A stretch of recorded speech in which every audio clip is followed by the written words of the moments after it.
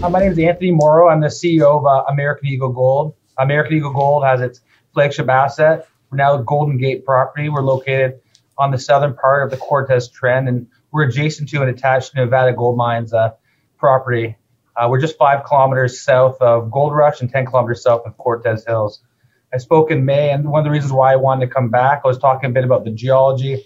I think the best person to speak to about that is the expert, not only in geology and gold in general, but specifically geology in this region.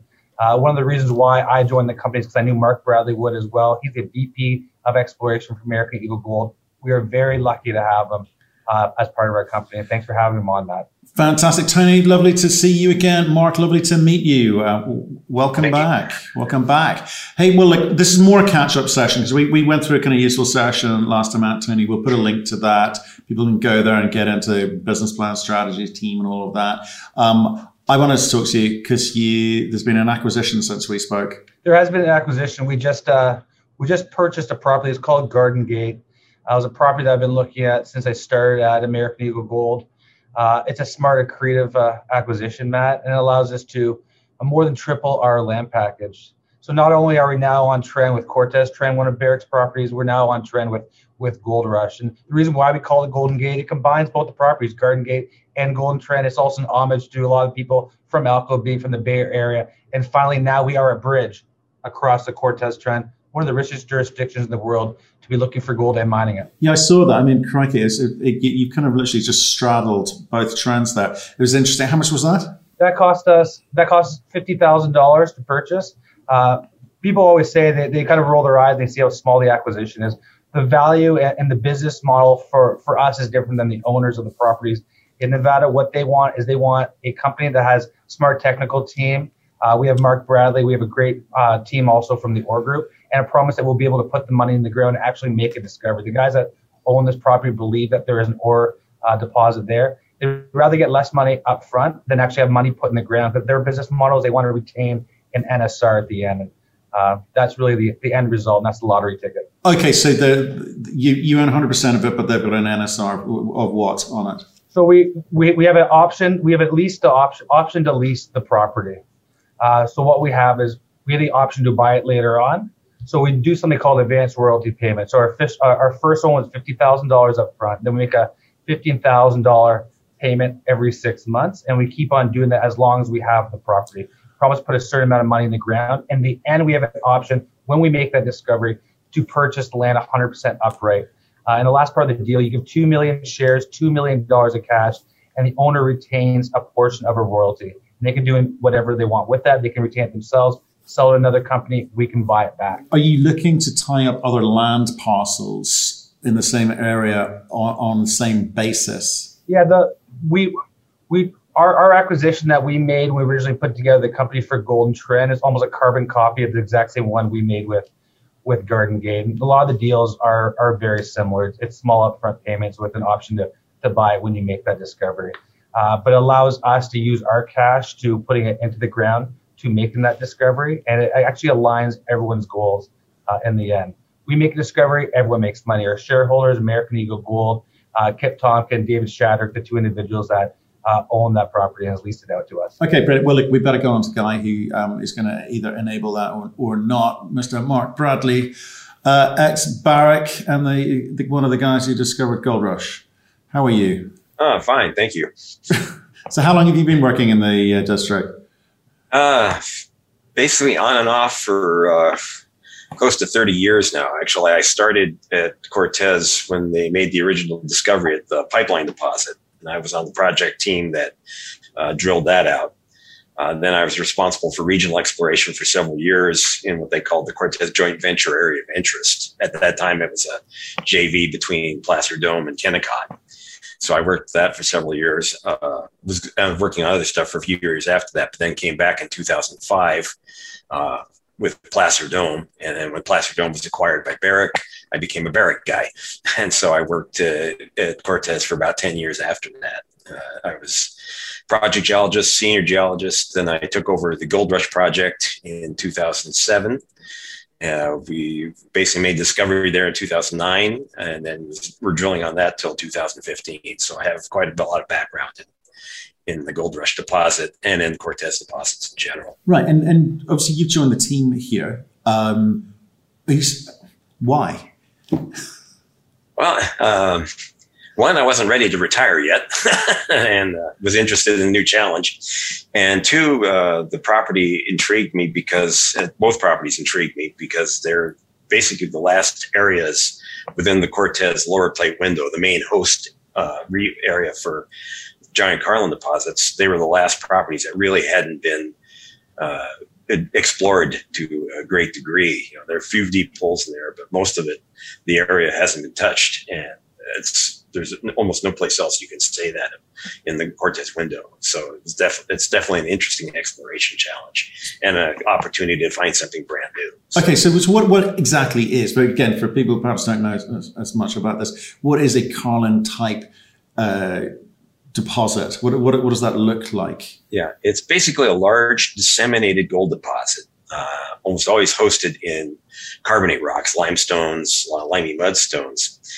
And one of the unique features of Carlin deposits, they're remarkably continuous laterally, and they can develop very high grades in over large areas. And they're very unique in that respect. It's not like a vein deposit where it's restricted to one structure that you have to track along and for some distance. They're wide areas that are mineralized, and as a result, of course, they're very profitable, either as open pit or underground operations. Okay, so let's go back to Gold Rush. I want to understand, because you're saying there's similarities there from Pipeline, Gold Rush, etc. So what was that? I mean, the scale of it was obviously vast, but how did you go about making that discovery? And what were the things you learned from that you think you're going to be able to implement here? Yeah, well, some of the things we've really, in the last 15 years, there's been a real revolution in the understanding of stratigraphy in the Cortez area. We've learned a lot more about the details of stratigraphy in the lower plate carbonates, or the carbonate rocks in the favorable host of the deposits. And this was a critical aspect of how we went after Gold Rush, because we were able to identify a particular horizon within the carbonate rocks as being very favorable, with mineralizations in there continuously and localized within this one sequence. And that gave us an opportunity to expand the deposit very quickly with step-out drilling.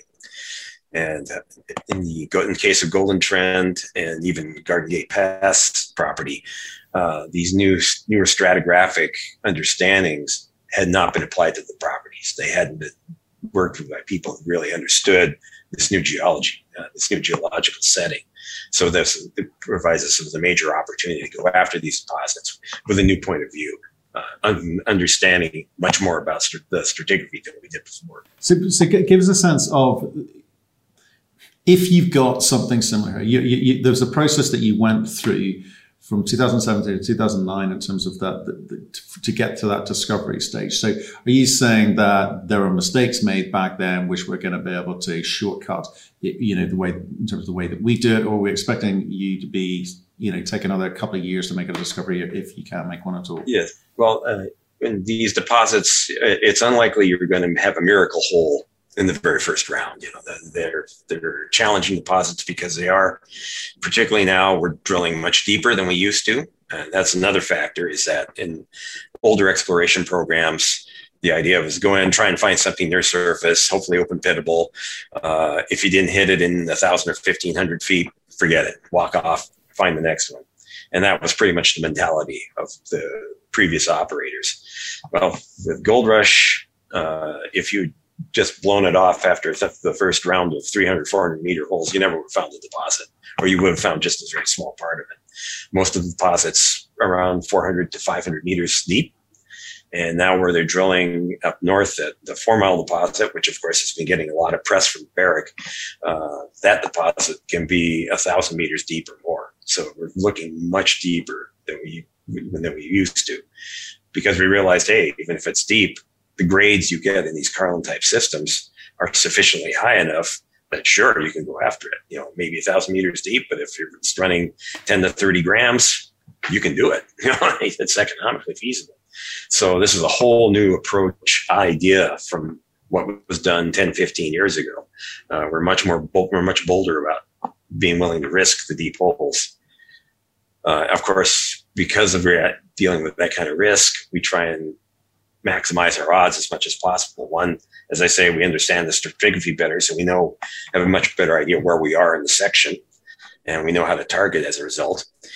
Two, we're focused on trying to identify structure, because structure is critical in forming both the conduits and the traps for mineralization. So in this case, we're focusing on low angle features, thrust faults, and full associated folds, because the folds are ideal traps for mineralization, particularly in this district. So basically this means using a lot of indirect technologies. Geophysics, of course, is a big tool in trying to understand what's going on subsurface before we drill the first hole. So you think you're going to be, because you've got a better understanding because of what's gone on in the past, you are more likely to be more successful with the holes that you do drill. Especially, this is important because if you're going to drill deeper, cost more. So you need to be really sure of what you're doing. So what was the work that you're going to do leading up into that in terms of identifying those target holes? Yes. We've got a couple of geophysical techniques that we're using right now.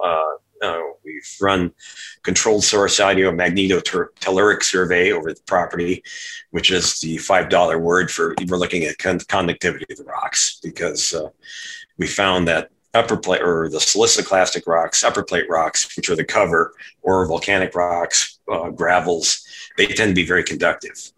Whereas the carbonate rocks, which are our main target, they're much more resistive. So you can look at the difference in conductivity subsurface and get an idea, hey, if there are big resistive bodies down there, that may represent where you have carbonate rocks relatively close to the surface. And that would be a likely place to go after. Okay.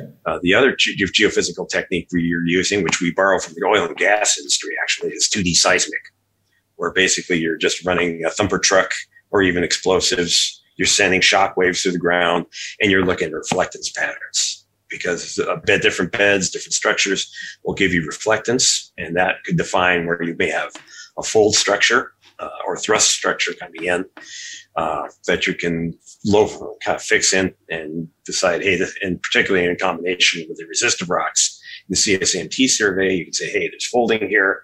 It looks like we have resistive rocks here.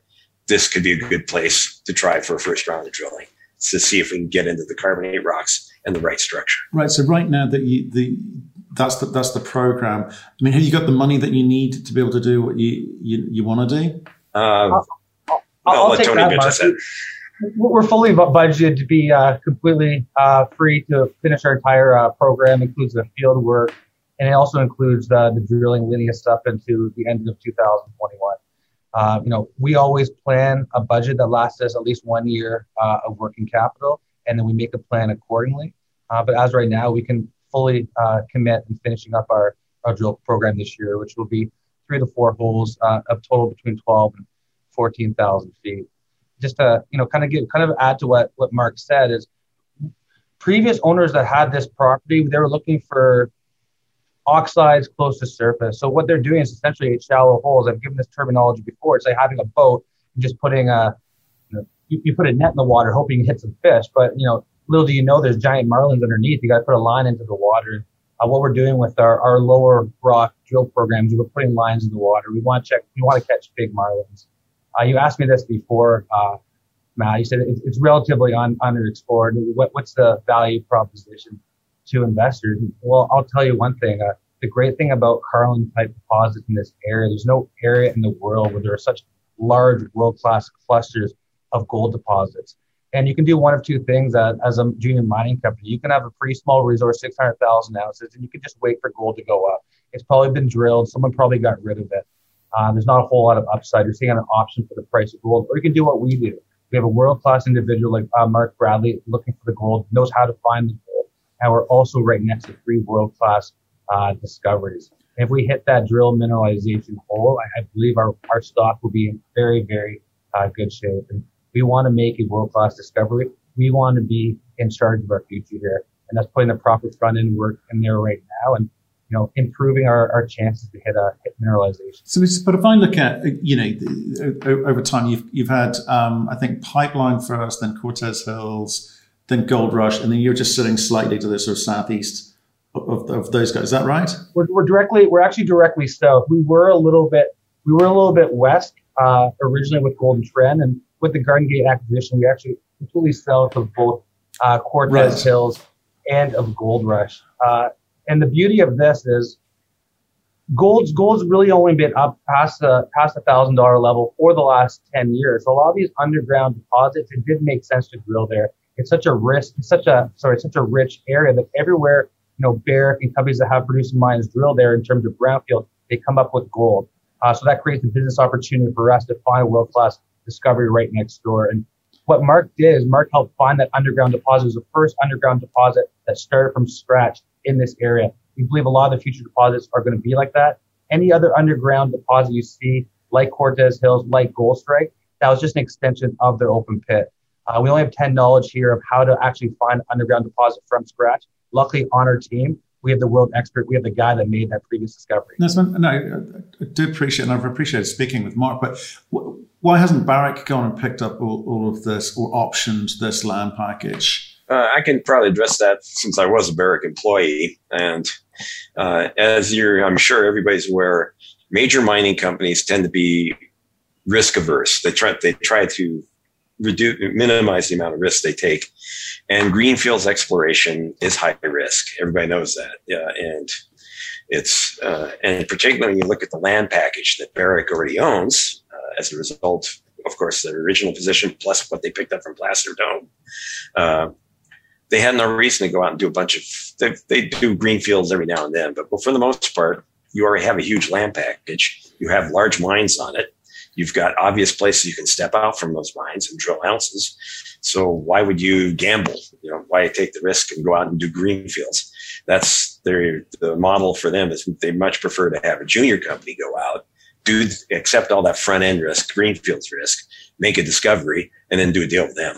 I mean, for them, that's a much more practical business model. Okay, I'll buy that. What does this company need to look like for Barrick to want to have a conversation with about this project? Probably one for you, Mark. I think you're I think obviously a discovery hole is a good start. If you get a hole with good mineralization, they're willing to probably start talking right at that point. They probably would like to have another round of drilling done just to see if it looks like it could be a big system.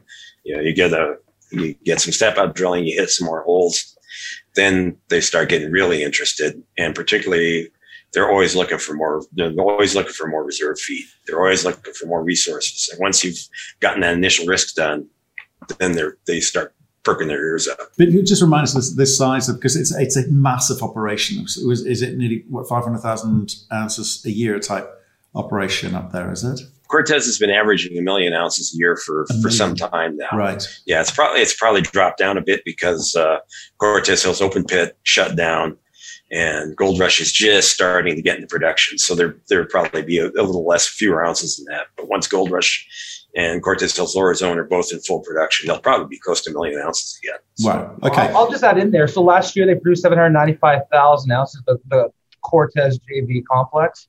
And with Gold Rush coming on, it's taken off from some of the less production they get from Cortez.